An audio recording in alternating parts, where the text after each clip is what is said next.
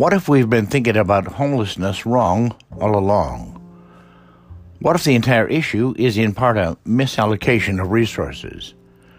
The problems that lead to homelessness and stem from it are both complex and daunting.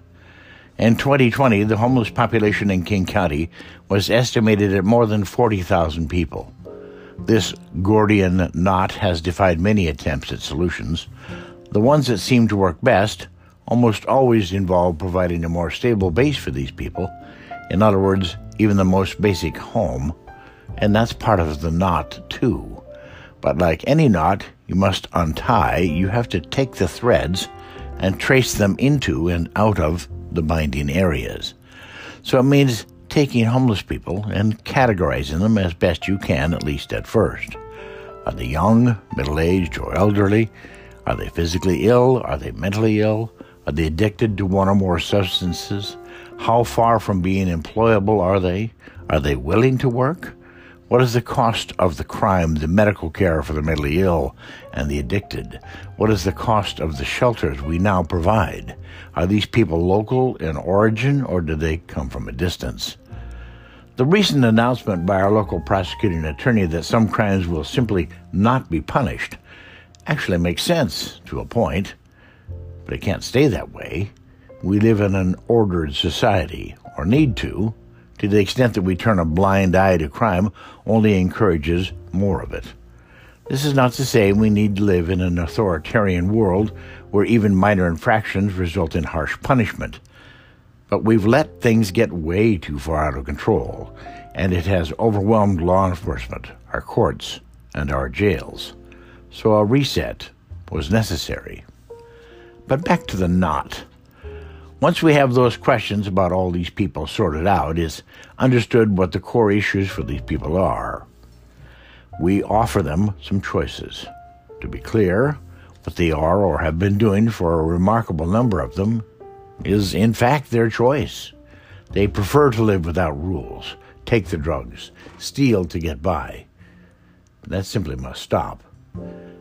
The answer I see is to take the tens of millions of homeless relief money we spend annually, the funds for crime investigation, all the other money this issue costs us, and put it toward buying tracts of land, far removed from most large cities, or for that matter, even small towns. Then build free housing, along with buildings for drug treatment centers, job training, mental health counseling, food preparation, and a dining hall. You might call them reset centers. Now, you might be thinking along the lines of the Chinese re-education camps. That's not what I'm talking about at all. And you might be thinking about the fear many have of not in my backyard. But one primary rule must apply to these centers. There must be a minimum of 50 miles from any major road.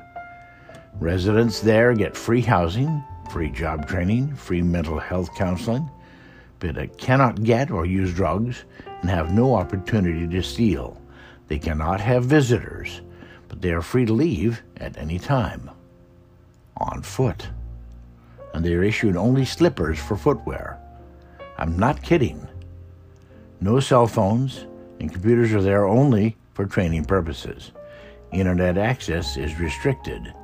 Crimes committed there are treated like any other, but they cannot continue to live there. They must live there for a limited time only. The areas for the different categories are separated, and it's not co-ed. The genders are essentially separated. If they do leave and return to an urban area to commit a crime after agreeing to go to this facility for a minimum of 6 months, or if they are sentenced to go there, they go to prison for 1 year minimum. It's part of both a sentence and or a voluntary agreement, as you understand. It's the carrot and the stick. But in the meantime, they are not living 7 blocks away, stealing bikes, buying and using drugs, living in tents or RVs in your neighborhood, getting in fights with guns or knives. In short, they are not here preying on people.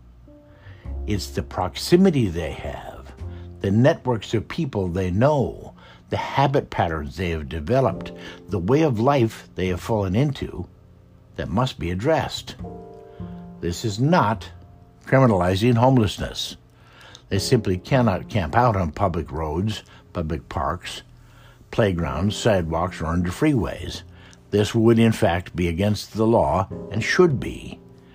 That we tolerate this out of sympathy is wrong-headed. We are doing them no favors. This is not a way of life that promotes anything positive. Change the proximity and do so in a compassionate, thoughtful, and reasonable way, and crime goes down, drug use goes down, investment in tourism come back, we get our lives back, and so do they.